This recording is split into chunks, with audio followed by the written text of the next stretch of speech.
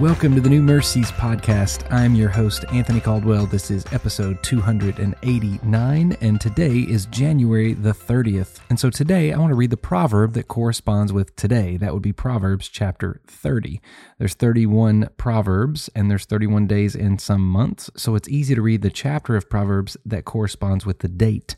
So today, being the 30th, I want to look at Proverbs chapter 30. Just look in two verses in this proverb, verses 5 and 6 today. I want to read these words with you. It says, "Every word of God proves true. He is a shield to those who take refuge in him. Do not add to his words, lest he rebuke you and you found to be a liar." These words help us to understand something very valuable and very true. You know, Solomon wrote these words, and Solomon, in my mind, there are things that get passed down from generation to generation. When we share the word of God and the truth of God and the actions of God to the next generation takes heart because the words are true. You know, I look back in Psalm chapter number 12 to a psalm that David wrote. David was Solomon's father, and I look in Psalm 12 verse number 6, and David wrote these words a few years before Solomon penned these.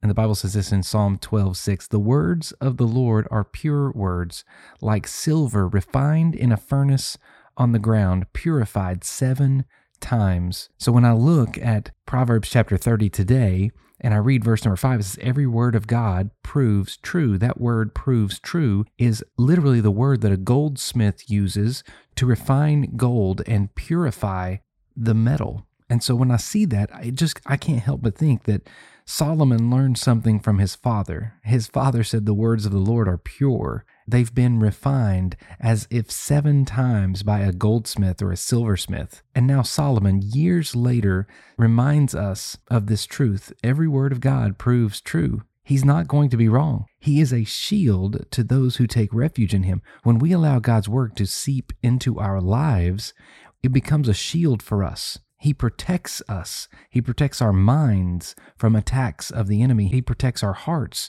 from temptations and things that try to draw us away. That's what God's word does for us. It protects us. And when I read verse 6, it says, "Do not add to his words, lest he rebuke you and you be found to be a liar." Here's what that means. If you come up against God's word, you are wrong. You are lying. You are not speaking truth. If you are speaking something that is not aligning with God's words, his words prove true every single time.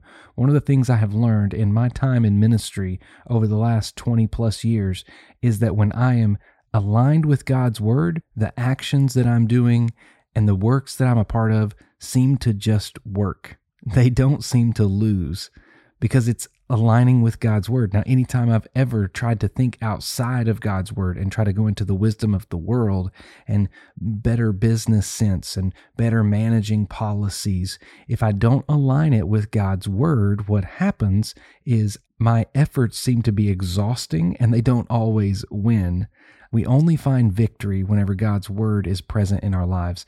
So today, remember Solomon's words that he learned from his father that he is telling to his son. Every word of God proves true. He is a shield to those who take refuge in him. Do not add to his words, lest he rebuke you and you be found to be a liar.